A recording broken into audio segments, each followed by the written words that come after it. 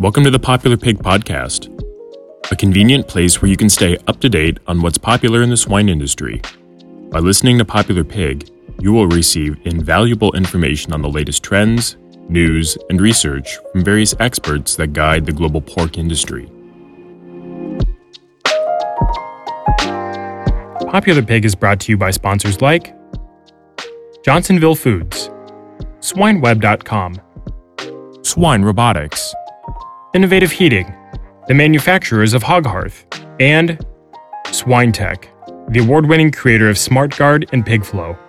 To learn how you can reduce piglet crushing and your overall pre-weaning mortalities by nearly 25%, visit swinetechnologies.com.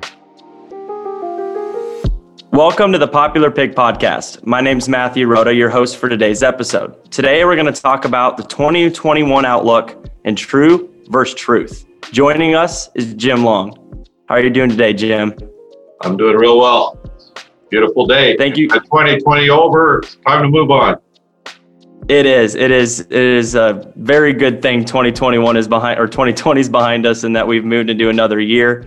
The weather here is snowy, so I'm not as excited about the weather, but really love to start this episode off by just hearing a little bit about your background. What got you into the swine industry and to where you are today? My father built a turnkey swine farm in 1968. Total confinement, all pigs inside, 1968, got to go back 50 years. Separate frying rooms, separate finishing rooms, separate grower rooms. It was a barn ahead of its time. It was built by a company called Tripway, which was there was a man named Herman Tripp that laid it out in the 1960s. My family started as a Tripway genetic multiplier in Canada.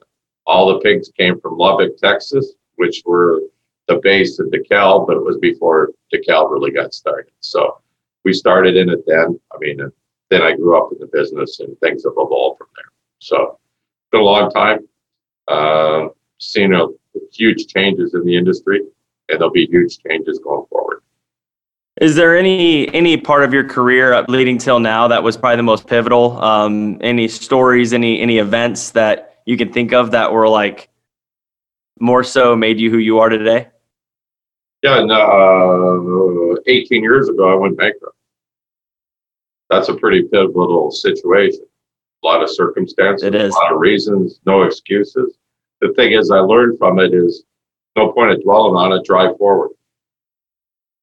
This business can be very hard, not very forgiving. So the point is, I hope I learned from it. And the one thing I did learn is nobody really cares. You better look after yourself and drive forward. There's no point of feeling sad for yourself because it doesn't do anything good. So that was a pretty pivotal part of my life. And I don't apologize for it. I know Henry Ford went broke 3 times and he did okay. He did do okay. I think that's a good, actually a good segue into one of the big topics of the day, which is true versus truth. When we look at true versus truth, this is something when we started our business, we were advised on is the word true and the way they explained it was your perspective of something. And the word truth to them was the universal truth, right? Something that can't be changed, something that just is what it is. True versus truth, I think, can apply to a lot of things that we've seen within the swine industry and a lot of things just in business as general, as a producer. When you hear true versus truth, can you expand on that? What is that to you? What do you think that is to the industry? That's a very fair question. I guess I'll just speak on myself. Like I write a weekly commentary, which a lot of people read. And what I guess it's my truth that day. Okay. It's what I believe that day. It's my perception that day. Is it true? It's always subjective. There's very few true things in our industry. A lot of it's speculation.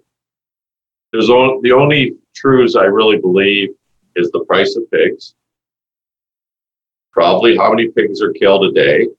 After that, I don't know. Okay. You go back to, USDA report on September 1st said there was going to be 10% less pigs over 180 pounds. I think we ended up with 1%. Did I say 10% more pigs? And we ended up with 1% more. That's quite a difference. It was a big impact on the industry because of what it did was depress prices because of the speculation that not speculation, the expectation there was a lot of hogs going to come, and they weren't there, and they never came. So it's part of the challenge we have, and I'm not saying the USDA people didn't try to get it right, but that's the challenge, to get the real truth, or true, what's true. People look at China right now, and there's this discussion about all these pigs that are going to come in expansion and doing things. And our company does business in China. I'm basically in a discussion about China every day with our team in China. There is expansion in China, but they knocked out 20 million sows. They're building farms, but I can tell you, we have orders where we're delivering breeding stock to China regularly, and everything's late. Okay? Barns aren't done on time. So part of it is you look at that and you go, what is it?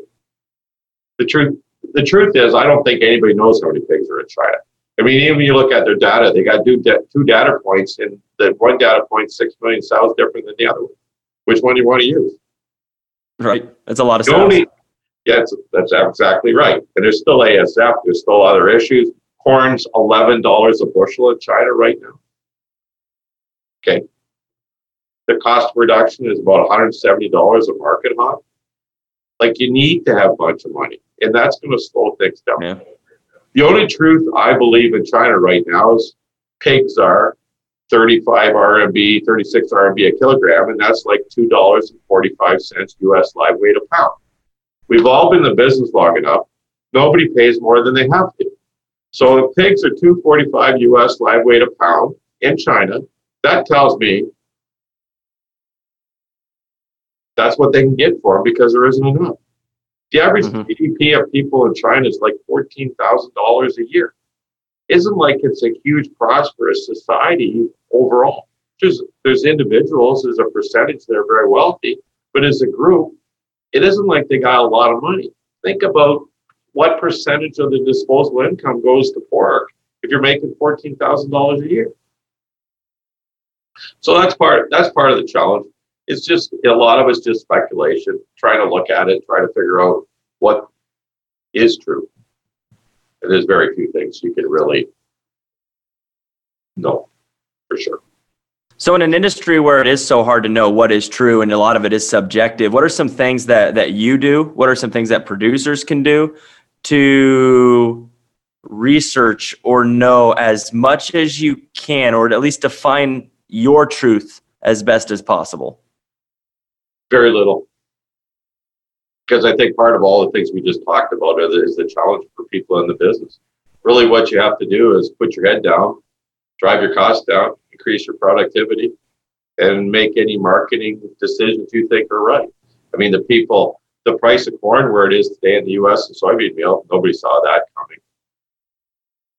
I mean, and the thing is you look at it, you look at the USDA inventory reports in the first part of December, there's nothing in that would say why the price has gotten where it is, but it has. The truth is the price. Well, it'll stay there. I don't know. Corn got to $4.50 this summer 2 years ago, and then it collapsed. I don't know where all this corn's going to get eaten. Maybe it's that much short in South America, but this idea, all these Chinese are going to eat all this much more feed, I guess so. But I don't see where all this consumption is going to come from. The Chinese still produce a lot of corn. I guess we'll see.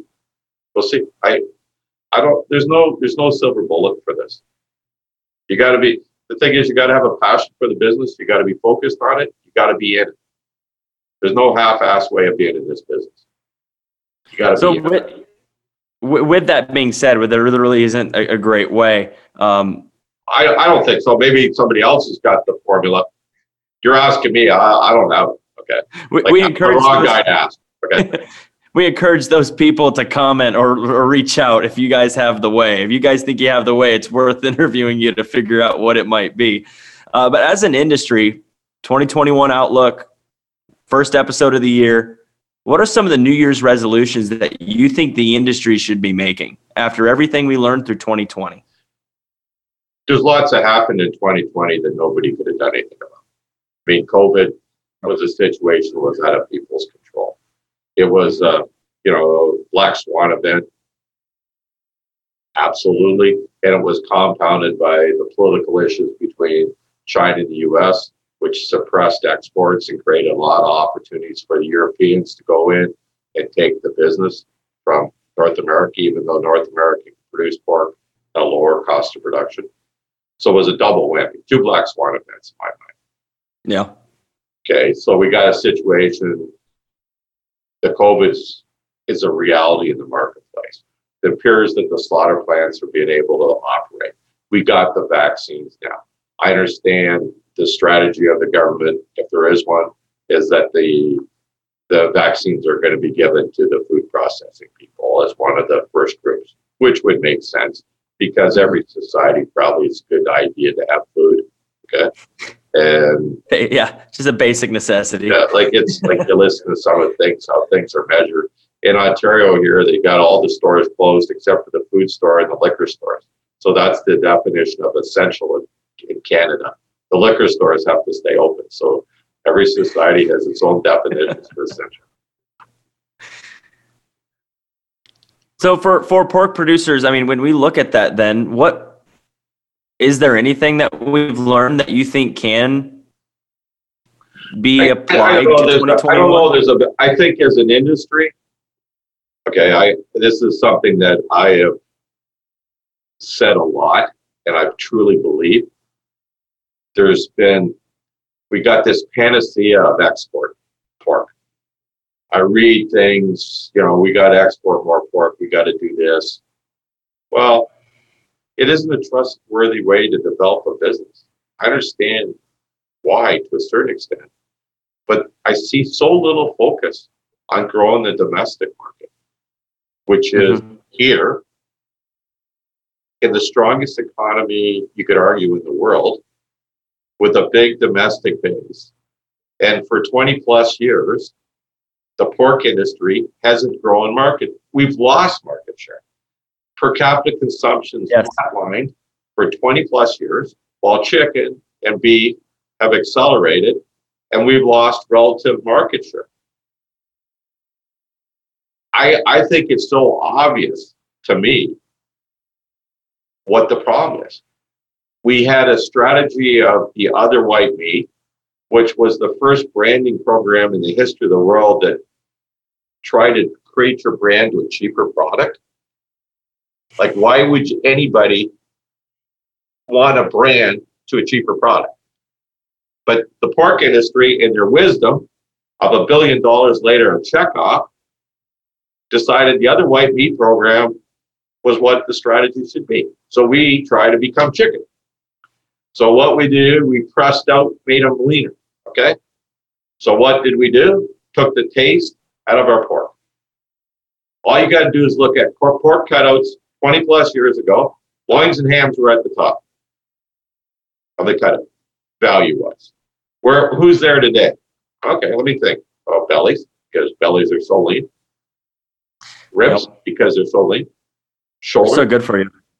Yeah, but the point is, people vote with their money and they vote for taste. And we are been so idiotic chasing the idea we're going to make a leaner product and people aren't paying money for it. It's the reality. And we've lost market share. We can look at the cutouts. Okay, then I hear, Japan. Well, the Japanese, they want marbled pork in color. Why? It tastes better. So we're going to go in the plants and we're going to sort off the better tasting pork and send it to Japan. We can do, that's what we do. Okay, what is the American consumer some sort of second-class citizen?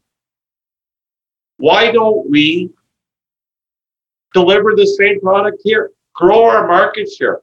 If every American ate pork one more day a month, it's 7 million market hogs. That's real demand.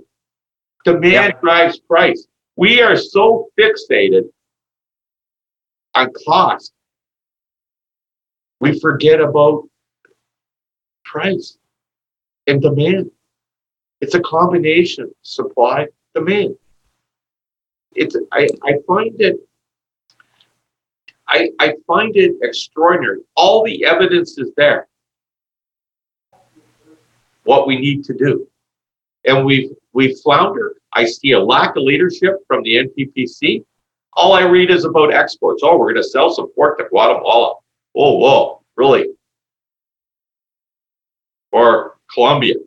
I'm not saying it isn't important, but where's the focus of growing the demand here? I don't get it.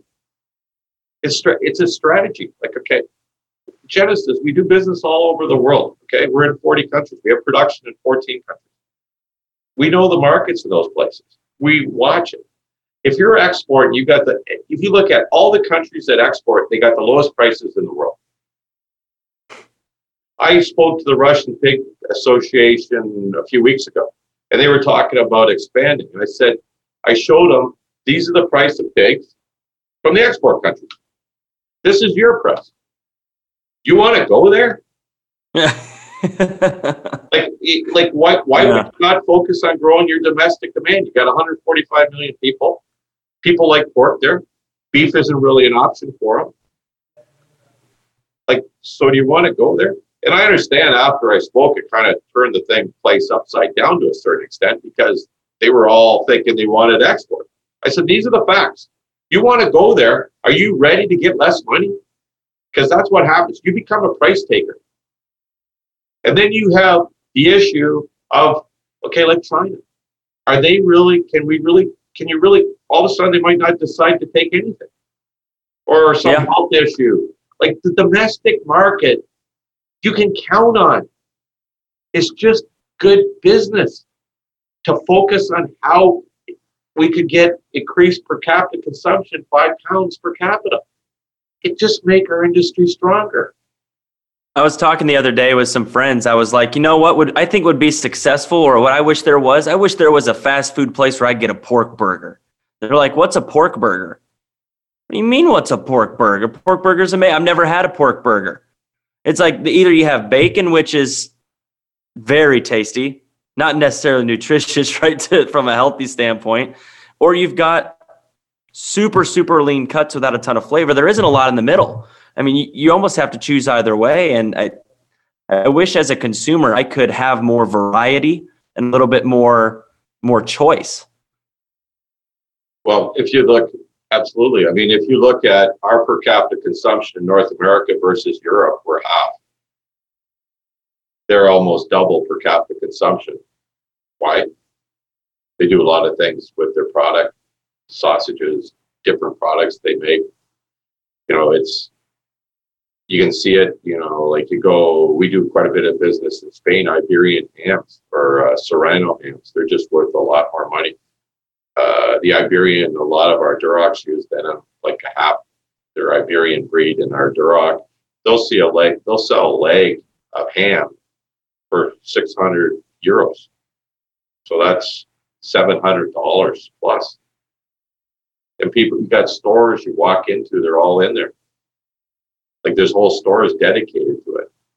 We have to broaden how can we grow our business? Think it through. I'm a farmer, okay? And that's what I started as, and I still think like a farmer. But as farmers, we got to stop thinking like farmers and become marketers. We take 10 months to raise a pig, and then we take a minute to sell it. And we're just so happy if somebody will give us a packer contract to take them off our hand.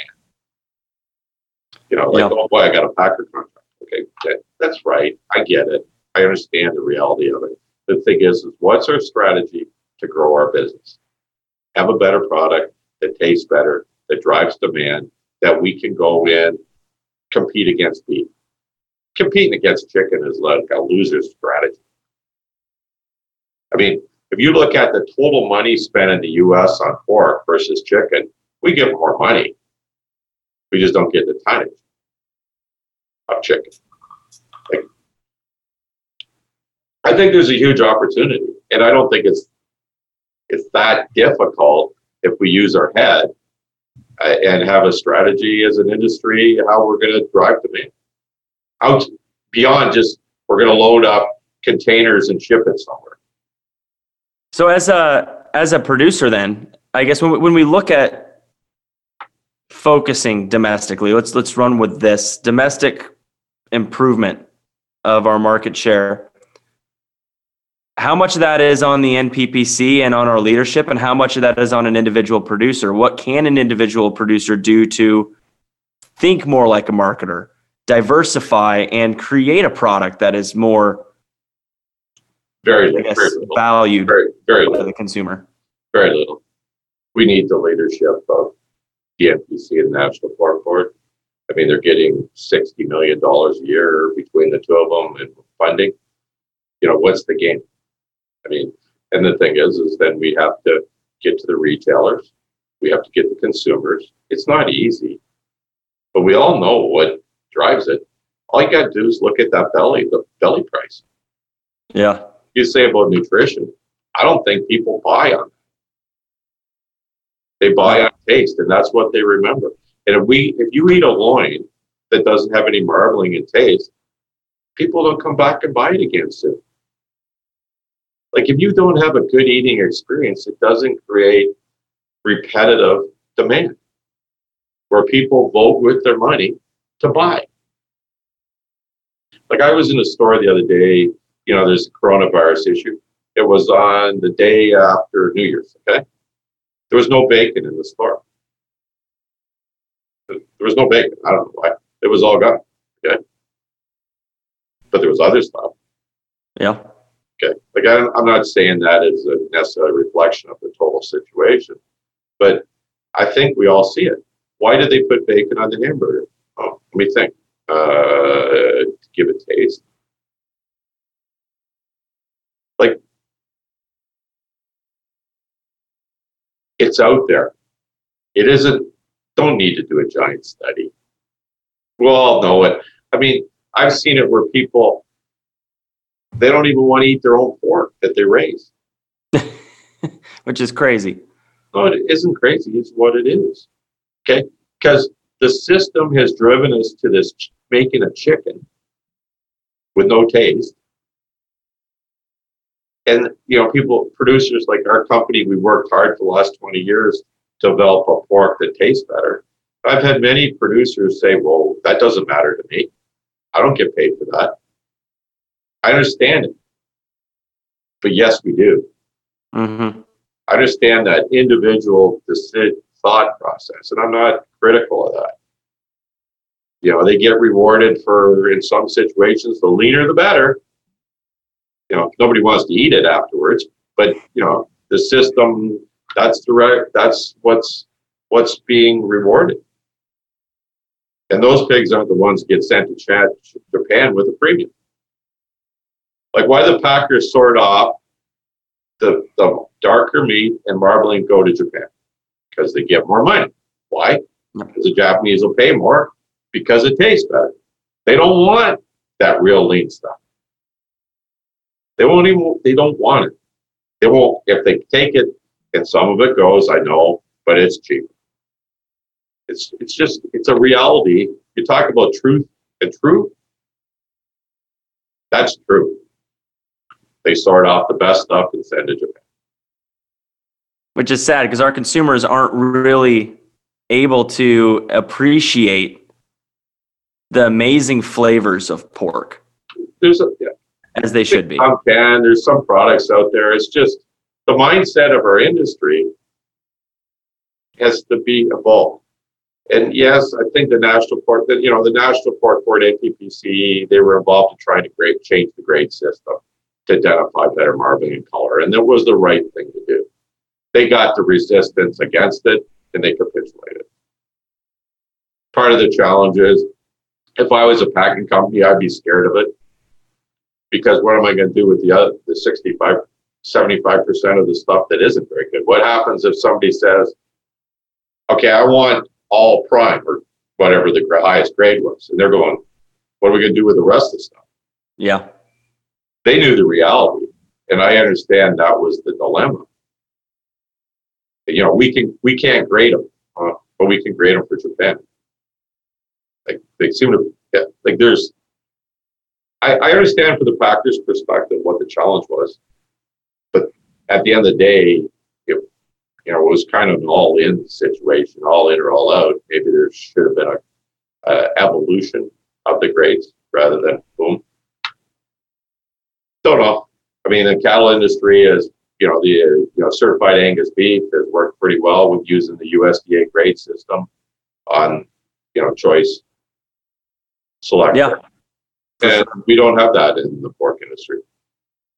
Well, this has been really good and real fun to talk about. I think it's just a good topic leading into a new year. Just kind of thinking about what we can do to be less dependent on export and more dependent on the domestic market, and create a better experience, or just a good experience, a great experience for domestic consumers. Before we take off here, if you could, would you be willing to share a golden nugget for listeners, something that you might have carried through life or comes to your head now that might be a good golden nugget? I guess what I'd say is, I don't know if it's a golden nugget. I'll just give you my read of what I see coming this year. Okay. I think the futures are undervalued relative to where we're going to be on the markets. I think export demand is going to be solid. The fact that Germany's out of the Asian markets is going to create more demand for the North American pork. I believe, just like USDA couldn't get the inventories right of pigs, I don't believe they got the inventories right on the sow herd. I think the sow herd's smaller than what they're projecting. I mean, if you go in the marketplace today, and like we got people situated around North America that work for us, there's empty barns everywhere. We got less pigs, and a combination of the liquidation. I believe PRRS has been worse this year. I believe PED's been worse this year, right? Mm-hmm. Like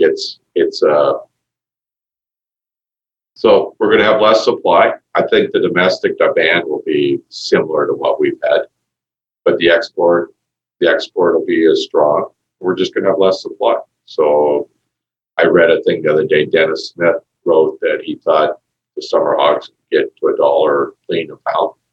I have no problem believing that. What I see, what I believe.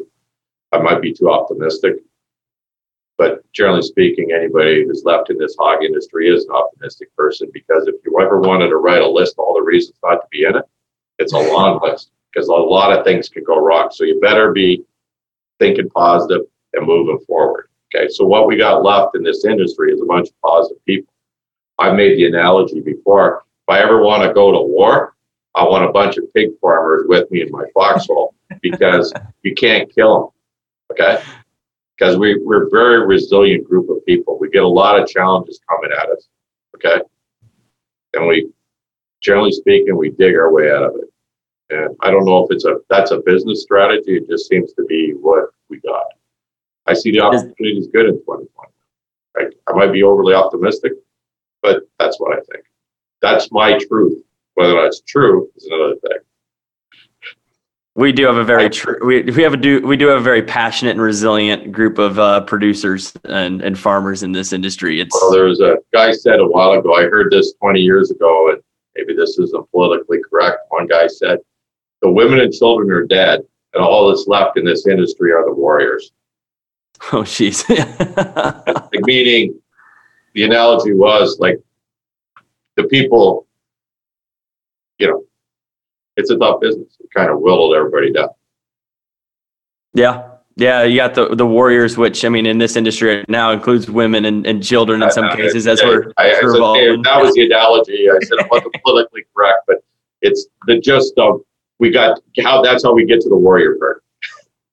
It is, though. I mean, there's some women I met in this business are tougher than just about all the men. So I don't mean it from that point perspective. I think everybody understands where you're coming from. And it's true, though. I mean, there aren't a lot of people left who are just wavering like, oh, maybe I'm in it for the long run. Maybe I'm not. If you're in it, you're in it. And you're in it deep. And you're either all in.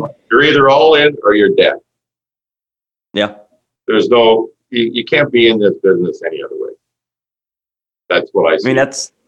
We're probably 20, 25 years removed from a world where we could be half in. My grandfather, he had pigs, he had cattle, and it wasn't the full-time focus, but you can't really have it as a side thing anymore, really, can you?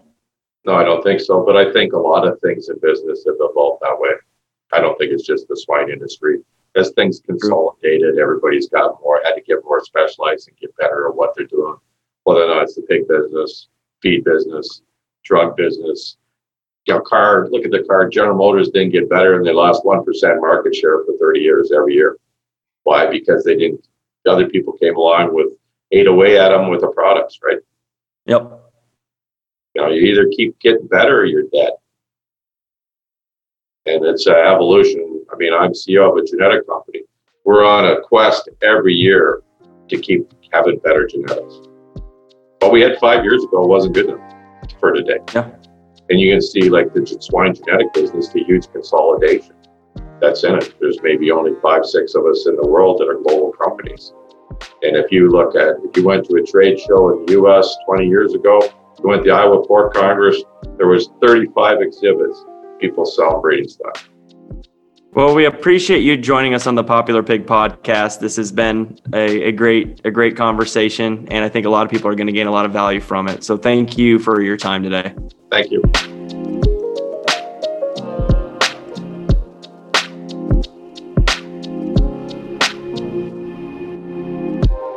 Thank you for joining us on this episode of Popular Pig. We aspire to learn and grow together through the experience and wisdom shared by our esteemed guests. Therefore, if you enjoyed this episode, please share it with your friends and colleagues within the swine industry. For more information, please go to popularpig.com and subscribe to receive updates when new episodes are available.